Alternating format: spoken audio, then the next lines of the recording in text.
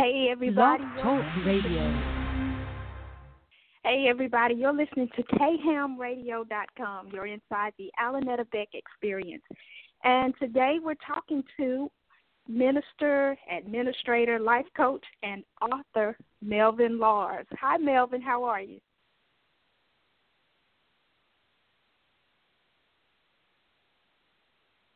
Are you there?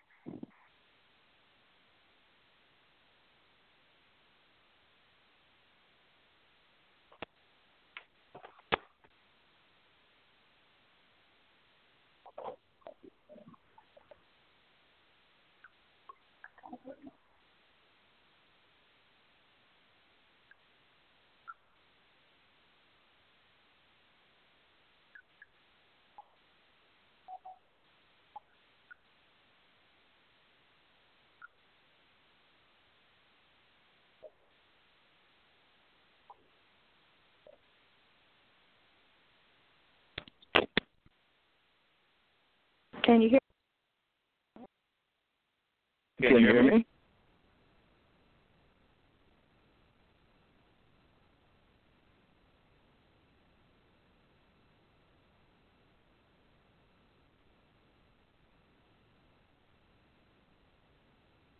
Hello, can you hear me?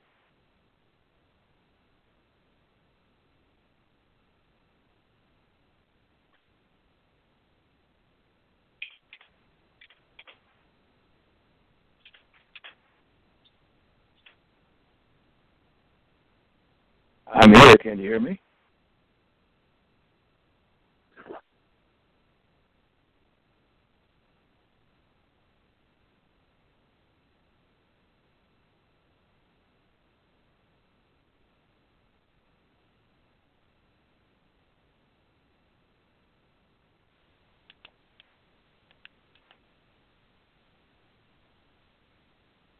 Hello?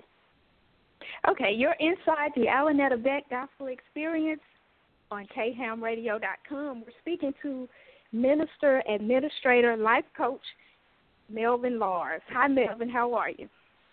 I'm fine, Ellen. How are you? Great. So I've been reading your book. I'm not finished with it.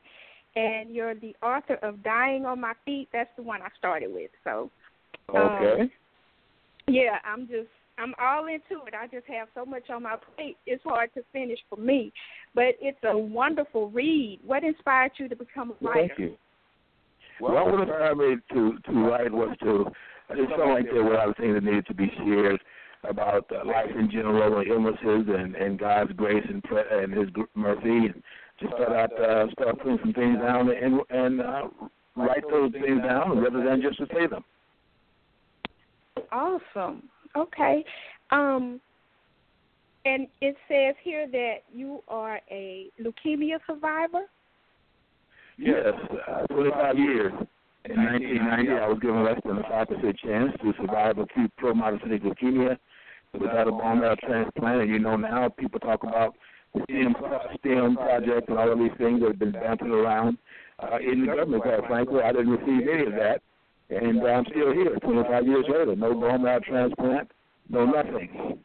Just by the grace of God. Yes, indeed. God is good. So what are some of your other professional interests? Well, actually, I think everybody that knows me, I love sports. Besides writing, I'm not a singer, but I like to sing. I like various kinds of music that I listen to. I don't write music, but and I work with some professional artists. I'm sure everyone is familiar with the song that's written all over your face by a group called the Rude Boys, and I work with a young man, Marcus King, who's the actual writer of that song and a gospel artist, as well as R&B, and so there's just several things that we do just to stay in tune with what's happening every day.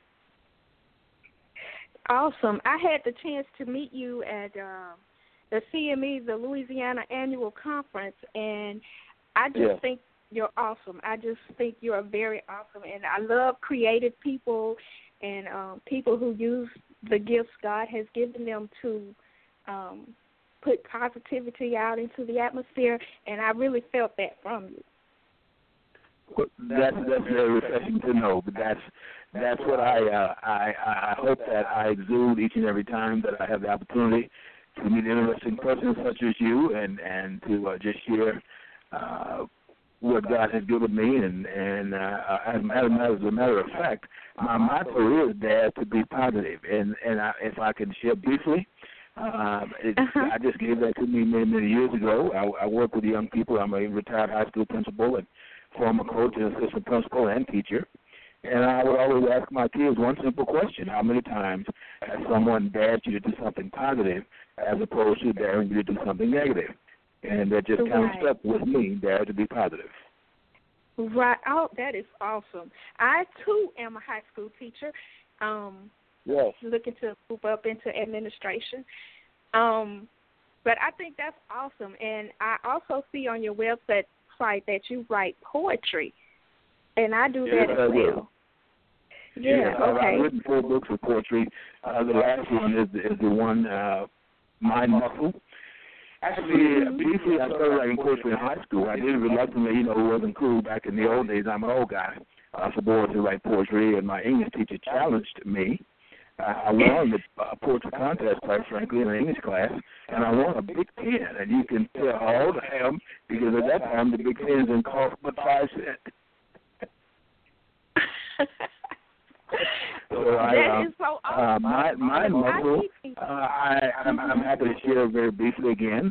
Mind Muscle is getting a lot of reading being done. It's all challenging. Many people have expressed interest in it and about the poems that I've read, that I've written, and many of them a lot of professionals. As a matter of fact, I had a critiquer from New York that has said that the poetry reminds him of Dr.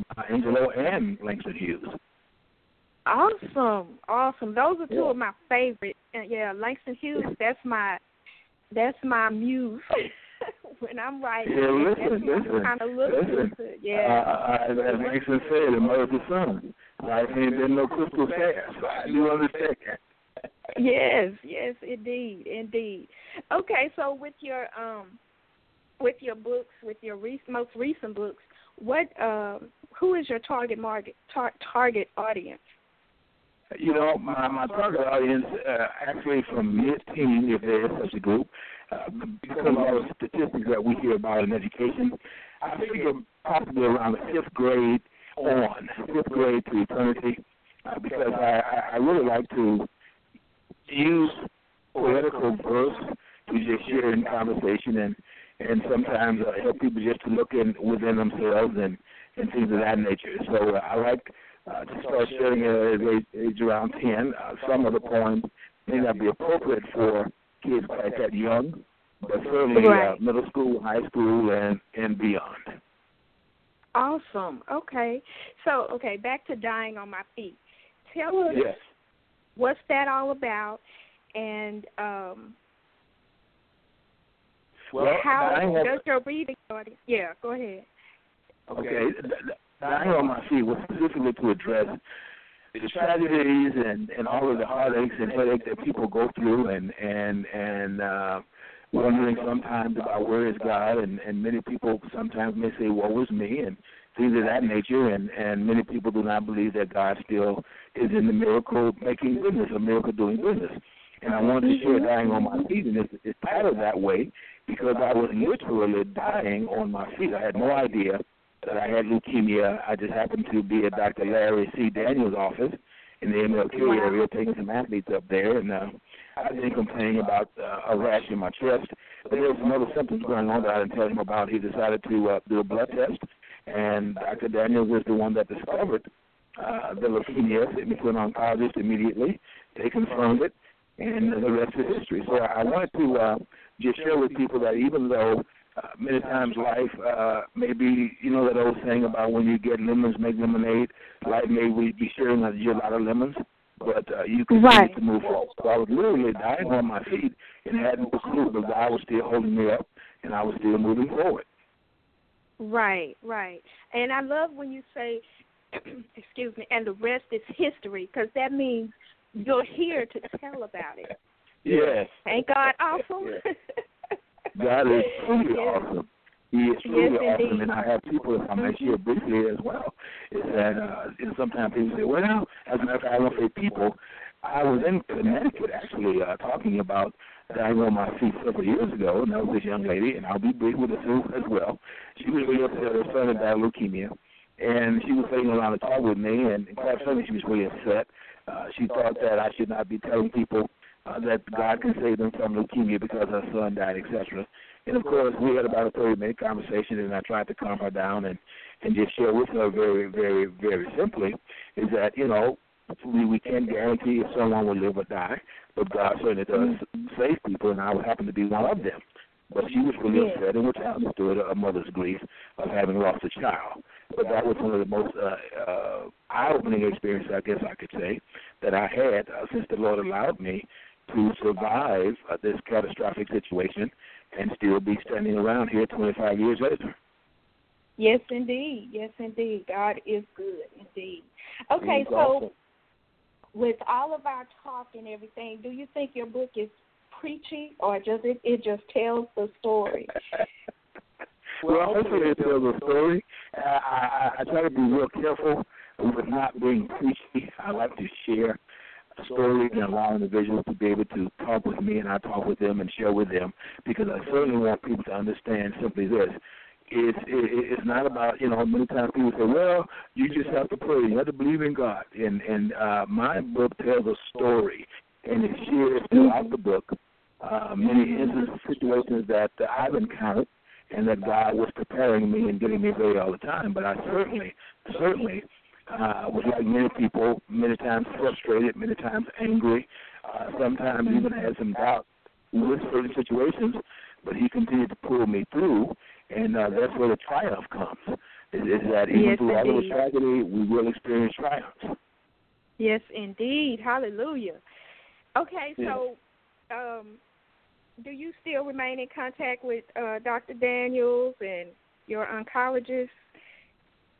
Most certainly, Dr. Daniels and I, he's not only my physician, he's also a personal friend, of which I'm very proud and pleased to be able to share.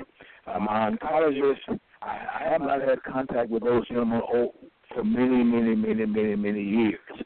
I know of them. They know where I am. I know where they are, but we don't communicate anymore. But Dr. Daniels and I, he's my personal physician as well as a personal friend.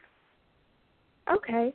And what kind of advice would you have for someone who's going through a similar situation? My advice would be to believe in the fact that being saved many times is a relative term.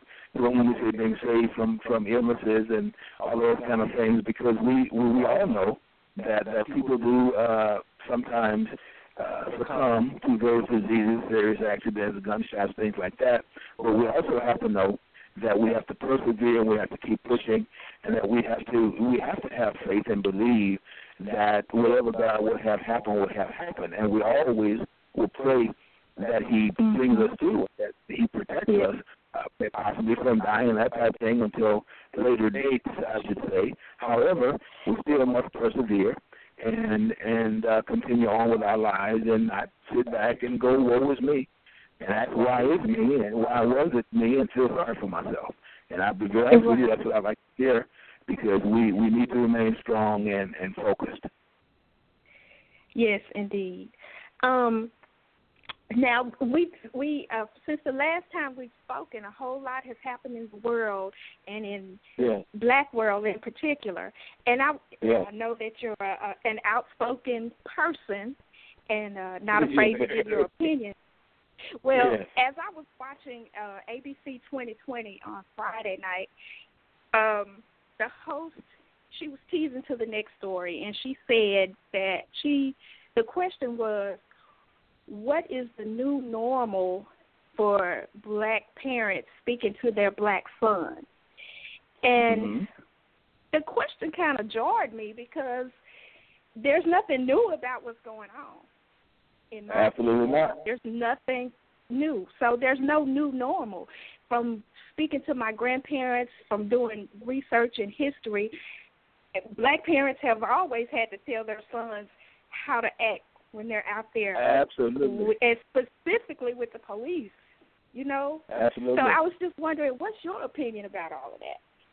Well, you know what, Alan, I agree with you. My opinion is this, and I will be repeating some things you said, is that being a black man, I know for a fact that we've always been taught, you know, to be careful and to watch what you say and just do what you're told, unquote.